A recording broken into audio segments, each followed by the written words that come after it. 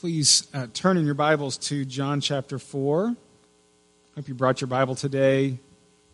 If you did not bring your Bible, we actually have some in the seats around you. You can grab one from a chair nearby or turn to your app. John chapter 4, verses 4 through 26. Years ago when I was a student in college, a group of about a dozen of us students went out to Enchanted Rock for an awesome day of hiking out near Fredericksburg. And have you been to Enchanted Rock? How many of you have been to? Lots? Yeah, good. So those of you who have been there, what you need to know is it was August when we went. And you also need to know that we were really smart as Texas A&M college students. So we each brought like a bottle of water with us, maybe 2 bottles of water for our all-day hike out at Enchanted Rock in August. You can imagine how quickly those 1 to 2 bottles of water went for us. So we were dying out there in the afternoon, and we were just killing ourselves, dying. We hiked up and down the rock for hours. I remember 2 things. I remember getting back to the headquarters, park headquarters, 5 p.m. or so, and getting a root beer. I mean, I would have paid $10 for this root beer. I'm out of the drink machine, and how good it tasted. Wow, that was great. Second thing was what a horrible headache I had that night. The worst headache I have ever had. Just felt miserable. And that story goes to show how important water is to the human body. We know it's important to the human soul as well. What do I mean? Well, Jesus talks about living water and how without it, without that living water, our souls will shrivel up. We will be sick in our spirit and our inner being. And the story that we are going to read is about Jesus offering this living water. And so let us listen to the Word of God from John chapter 4. Starting in verse 4, now Jesus had to go through Samaria. He had to go through Samaria, the Scriptures say. So he came to a town in Samaria called Sychar, near the plot of ground that Jacob had given to his son Joseph. Jacob's well was there, and Jesus, tired as it was from his journey, sat down by the well. It was about noon, the heat of the day. When a Samaritan woman came to draw water, Jesus said to her, will you give me a drink? His disciples had gone into town to buy food. The Samaritan woman said to him, well, you are a Jew, and I am a Samaritan, and I'm a Samaritan woman. How can you ask me for a drink? For Jews do not associate with Samaritans. Jesus answered her, if you knew the gift of God, and who it is that asks you for a drink, you would have asked him, and he would have given you living water. Sir, the woman said, you have nothing to draw from, and this well is deep. Where can you get this living water? Are you greater than our father Jacob, who gave us this well and drank from it himself, as also did his sons and his livestock? Jesus answered, anyone who drinks this water will be thirsty again, but whoever drinks the water I give them will never thirst. Indeed, the water I give them will become in them a spring of water welling up to eternal life. The woman said to him, sir, give me this water so that I won't get thirsty and have to keep coming here to draw water. He told her, well, go back and call your husband. Come back. I have no husband, she replied. Jesus said to her, you are right when you say that you have no husband. The fact is, you have had 5 husbands. And the man that you now have is not your husband. What you have said is quite true.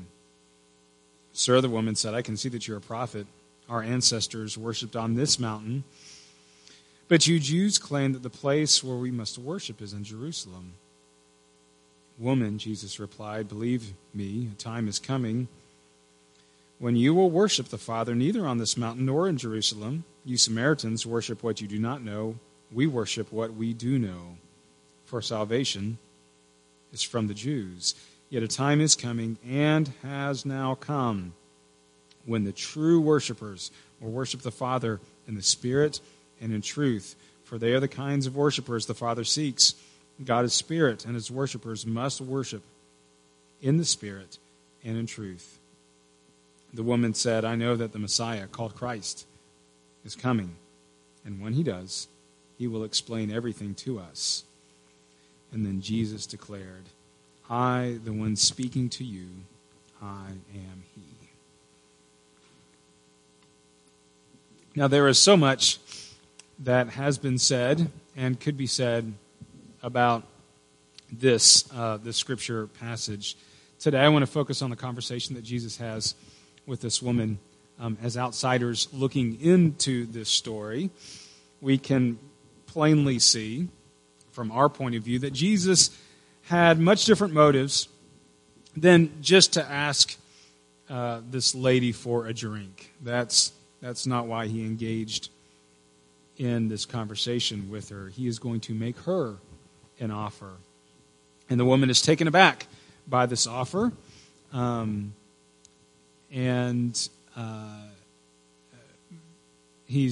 She's also taken aback initially by his asking her for help. It would have been very unusual for a man to approach a woman in Jesus' day alone, and especially to ask her for help. Very uncommon. And Jesus says, "If you really knew who I was and what I can give you, you would ask for living water." And at first, it appears that she doesn't quite know what He means. Back in Jesus' day, how did people get their water? Well, they would have these large kind of cisterns that would collect rainwater. And you can imagine that a cistern collecting rainwater back in Jesus' day might not have had the most clean, pure water for people to drink from. But there were sources of what they would describe as living water, spring water that flowed and was clean and cool. So maybe she's thinking that he's referring to this kind of cool, natural spring water. But that Jesus makes it clear that is not what He's talking about. And I want to look at verse 14 and use this throughout the rest of the message. So look at this scripture together. Verse 14, Jesus says, maybe I didn't, yeah, there it is. "Whoever drinks this water I give them will never thirst. Indeed, the water I give them will become in them a spring of water welling up to eternal life." So we're going to look through that verse in this message. I want to look at three things about this verse. I'm going to look at how we drink the water that Jesus offers, where it comes from, and what it does. How do we drink? Where does it come from? And what does it do? How do we drink from it? It's interesting. Anyone this morning looking for a quick, easy, three-step process for knowing how to drink this water that Jesus gives us will be disappointed by this story. It's not one of these, here's the easy methods for growing in your life with Jesus kind of scriptures. It's a pretty fascinating story with a complicated conversation between Jesus and this woman. How would she actually drink from this water? I think it's an important question because there are many, many Christians that know about this promise of living water from Jesus, but still feel dry. And maybe that's you this morning, still feeling a little dry in your faith. Is there something this story reveals about how do we drink this living water that Jesus offers to us? So after his initial offer, she asks him for this living water. What does Jesus do next? Jesus offers living water. She asks for it. You would think it would make sense for Jesus to say, okay, here it is. Or, here's how you drink of it. But that's not what he says. He says, go get your husband. Why does Jesus say that? There is no need for him to say that. He could simply give this poor woman this living water that he has already offered to her. And it would make sense for him to do that. Instead, he says in his reply, go get your husband. Which doesn't make sense. Unless, of course, that is necessary for her to receive and drink from this living water. This next part of the conversation where Jesus says, go get your husband. So she says, I don't have a husband. And then Jesus reveals only what he could reveal as more than just a human being, right? Never met this woman before. He says, yes, you've had 5 husbands already, and the man that you have now is not your husband. And it's clear from this story that this woman has a past that she is ashamed of. Very likely including some sexual impropriety. She has gone through a series of husbands, likely a series of failed marriages. Perhaps this last fellow that she's with, she got to the point of saying, this marriage thing just isn't working out for me. So how about let's not and just pretend that we did with this 6th fella. And what Jesus does when he asks her to bring her husband is he reveals that she is someone who has deep needs, right? Deep thirsts, deep relational needs, this need of love and friendship and companionship. And yet she is filling that legitimate need, right? That's a legitimate need, love, friendship, companionship.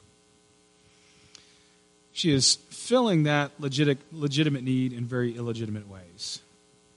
That, by the way, is always sin when we do that. When we, people usually don't set out to become raging sinners. Like, I just want to be a sinner. That's not usually how that goes. People set out to meet legitimate needs or to pursue legitimate needs in their life, but doing it through illegitimate ways. So we have a need for love. We have a need to exercise dominion and show creativity and produce. We have a need for affirmation. We have a need for affection.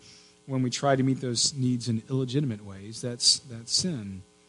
And Jesus probes deep down into this woman's life because the living water that Jesus offers to us, it's not like this shallow puddle that we can just, get a drink from really quickly that's going to dry up in an hour or so.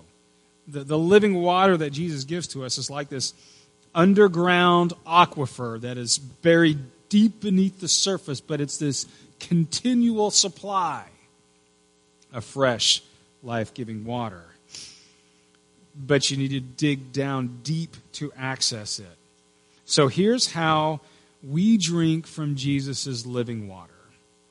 We drink living water by allowing Jesus to dig deep in our lives.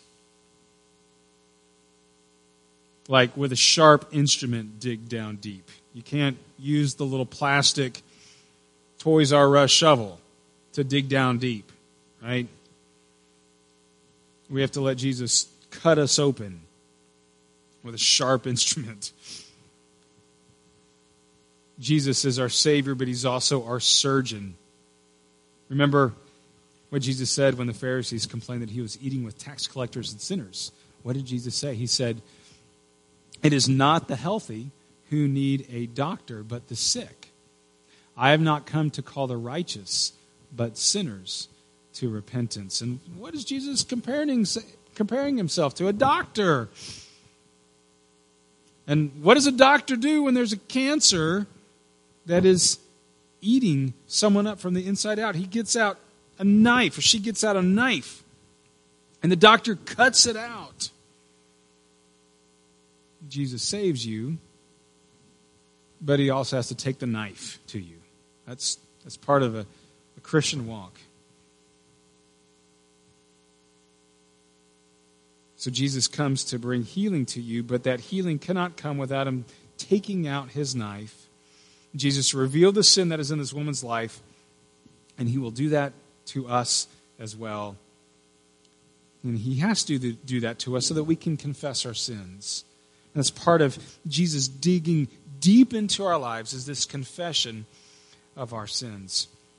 It's when we confess our sins that we come to know the gift of God that is Christ. John Calvin says the starting point of truly knowing the gift of God. Remember, Jesus says, if you really knew the gift of God, to this lady, the starting point of truly knowing the gift of God, that is Jesus Christ, is, John Calvin says, is when we are convicted of our spiritual poverty, because nobody seeks a solution unless they believe that there is a problem.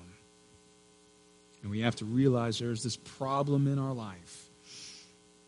And there is one solution, and it is the gift that God gives, that is Jesus Christ. So we have to let Jesus pierce deep in our hearts so that we can truly see our need for him. How we drink begins first by recognizing this thirst that we have and knowing I cannot get real refreshment from anywhere else. And my voice is kind of raw this morning because last night I was at a party. I was at a dance for my senior daughter, graduating from high school, and we are in kind of a banquet room. Band was playing. It was pretty loud, and so I'm talking to people. I like to talk to people. I can't hear a thing, and they can't hear a thing. And so we're just talking really loud to one another, not really knowing what we're saying, and just kind of nodding our heads, right? I think someone believes that I'm the president of the state of Houston, and, that's how that conversation went. What? Who? Oh, okay, that's great. You're president of the state of Houston. Wonderful. And sometimes I think we can approach our Christian faith like that. We're, Lord have mercy on us and bless us. We don't take the time to get to a quiet spot and actually listen to God. And I think that's what it takes for him to dive deep and dig deep into our hearts. Is for us to get to a quiet space and really listen, so that we're not in the crowded room just kind of, yeah, God, we get it, and him saying stuff to us, but it's not really hearing it. So for us to allow God to dig deep, we have to, it's going to be different for every person. It's going to take time. It's going to take intention. It often will require going to some other Christians who've been on that journey before and talking to them about it, about what's going on in your life and how you may be dry, and here are some things that I am relying on in my life for happiness, just like this woman was relying on these distorted relationships for happiness, and just processing that with someone or processing that with God, but in a real quiet, reflective manner where you set the time to do it. But I'm convinced that we really can't drink from this living water that Jesus has for us unless we do that and allow God the time to dig deep into our lives. Okay, so where does this living water come from? That's our second point. Living water comes entirely from Jesus. My voice from last night popping out. That's why I'm popping down cough drops, because it's pretty raw. Second point, where does living water come from? Living water comes entirely from Jesus and not from ourselves. Jesus says, whoever drinks the water I give them It's his gift. It's his living water that he gives to us. The reason Jesus has to dig in our lives is because the human temptation is to, in some form or fashion, in one way or the other, try to forge for ourselves other channels of water for happiness and fulfillment in life. Jeremiah chapter 2, verse 13 says this, "My people have committed two sins. They have forsaken me, the spring of living water, and they have dug their own cisterns, broken cisterns, that cannot hold water." And one of the common ways that we do this is by building our identity, building our self-worth on something that cannot possibly bear that weight. Something that cannot possibly bear the weight of our identity, our self-worth on it. Because God has never intended us to do that with anything else other than himself and his love for us. God has designed this world so that it just doesn't completely satisfy us on its own. You know, how many of you right now are kind of looking forward to another time other than right now? And I'm not talking about, sermon time being over, you're looking forward to lunch. Not that, but looking forward to some other time in life, later in the future. We seem to go through stages like that. When we're younger, we're often looking forward to when we're older. We get older, and sometimes we're like, oh boy, I will only be young again. Woo! Wish we could go back. And you have children, and it's wonderful. They're 3 and wonderful, and then they grow up, and you might long for another time. Oh, I wish they could go back to being 3 again. Or, I wish they'd get up, finish growing up, and get out of the house. One of those things we're longing for so often another time, a different time than now. The point is, we're never at a point in life when it's perfect. We're always looking for when there is more time, more energy, more money, more status, more pleasure. We're looking for a time when there's less stress, less hectic busyness, less weight on our guts, or less, bills to pay. And in the shifting nature of life, we can try to anchor ourselves to something and make it solid in our life. Hang on to something that keeps shifting from this world and try to get purpose and fulfillment out of that. Ultimately, I think we use control. We want to control things to provide security and satisfaction for ourselves. And God has just not designed this world to do that for us. We try to trench for ourselves other channels of water. And I think what the woman says next, actually, in this conversation is an example of that. Her trying to trench for herself another source of water, refreshing water. And Jesus takes this knife, exposes the sexual sins and her failures in relationships in her life. And what does she say next? She says, well, I can see that you're a prophet. Tell me, she says, look at verse 20. Our ancestors worshipped on this mountain over here, but you Jews claim that the place where we must worship is on that mountain over there in Jerusalem. Which one is it, prophet? And many people, when they look at this scripture, they say, oh, she just that's a diversion, right? She's avoiding the topic that Jesus introduced. She's just throwing out anything to steer him in a different direction. And I do think there's a little bit of misdirection on her part here. But I think she steers the conversation to a place that is very important to her, actually. Jesus has pointed out her failure in relationships, so she's looking for something else that she can hang on to. Where do I worship God? Because I want to get that right. I want to get that right. I want to be pleasing to God. I wanted to know, if it's not my relationships that are working, I want to know at least my religion's working in my life. So that's another stream of water for myself. If I could get this religion thing down right, if I'm worshiping God in the right place, I know I can be pleasing to God. At least I can know that I'm being good at being religious, right? And Jesus says, woman, believe me, a time is coming when you will worship the Father, neither on this mountain nor on the mountain in Jerusalem. What is he saying? He's saying the location doesn't matter. It's not about getting it right. It's not about getting the formula right or the procedure down right. This isn't about you coming up with the right technique or method. Worship is not about you doing it right.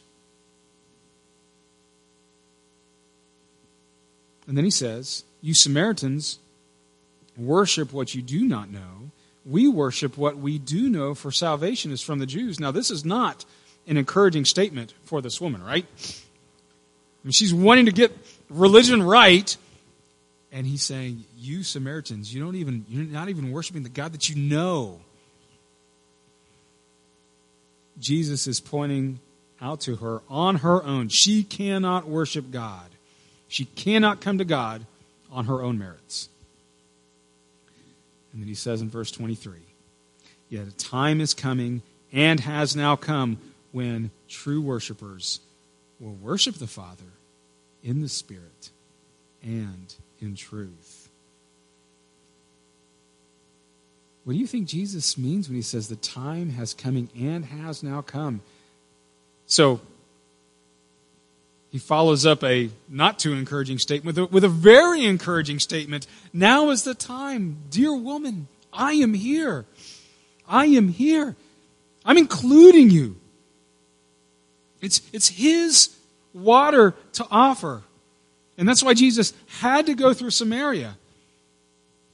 Because he has this grace to give this woman who can't come to God on her own. He goes out of his way, way out of his way, to meet this one sinful woman who does not even have the right religious genes in her. And he exposes her sin. And he has every right to condemn her. But he doesn't. He doesn't. Instead, he invites her to give her heart to the Father and worship. So how do you get this living water? Well, ultimately, by realizing that Jesus has made this long journey, not just for this woman, but for you. Jesus bore the heat of the day.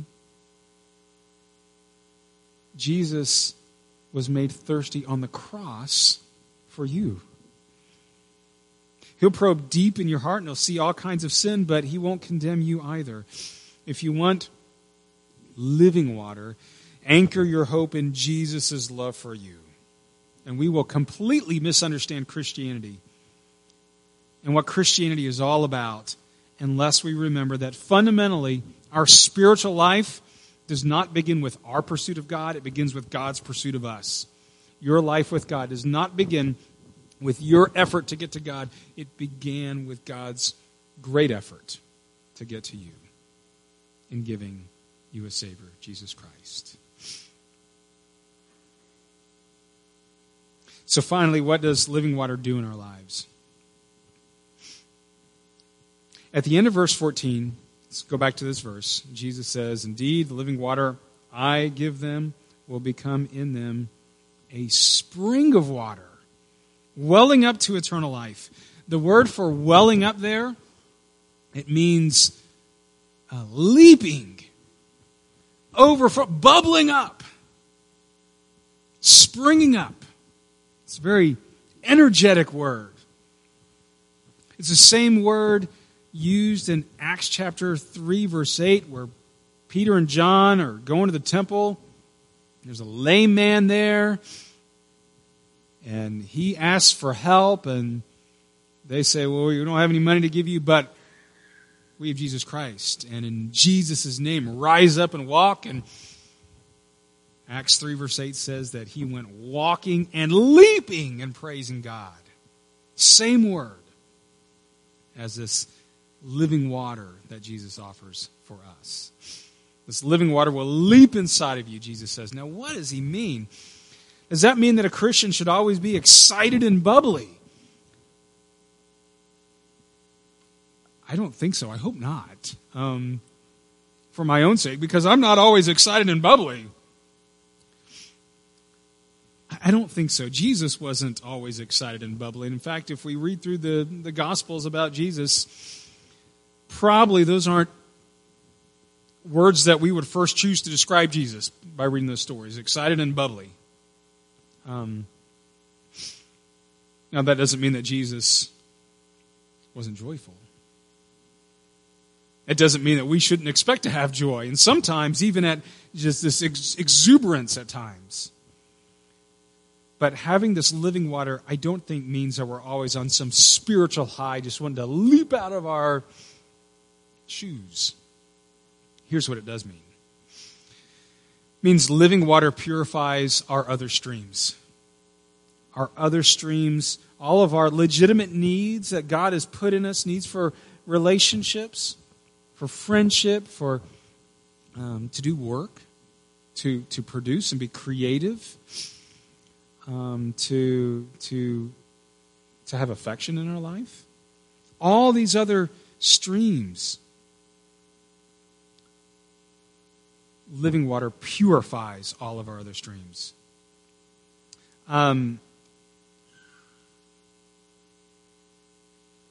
Let me give you an example from this woman's life. At the end of chapter 4, we didn't read this. She returns to the village. This village is full of people that have outcasted this woman. That's why she's at the well all by herself in the middle of the day. Because she's an outcast in the village.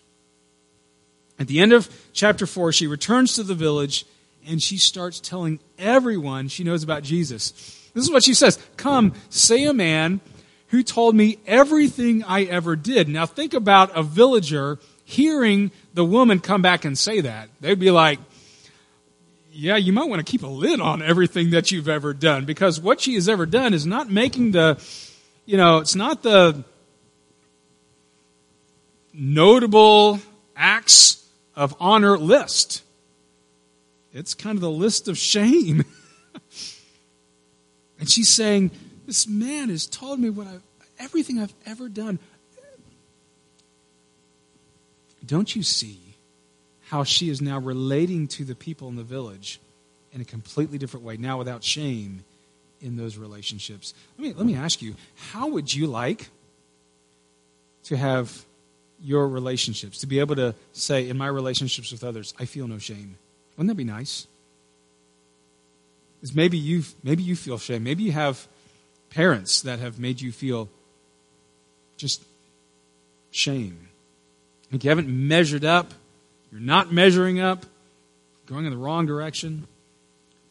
Friendships where maybe you have let other people down and you feel kind of ashamed about that. How would you like to be freed from that shame? You see how Jesus, the living water, purifies all of our other streams?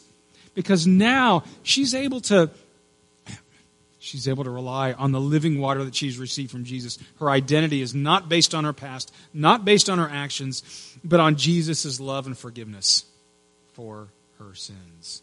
That's how living water cleanses all of our other streams. It's like taking a fire hose to, the little garden hoses that are leading into our lives, and we're like, oh yeah, it's fun to have friends and to have good work to do, and got my church over here, and they can be contaminated sources of water. But you take this fire hose to it and blast this clean, fresh, living water through them all.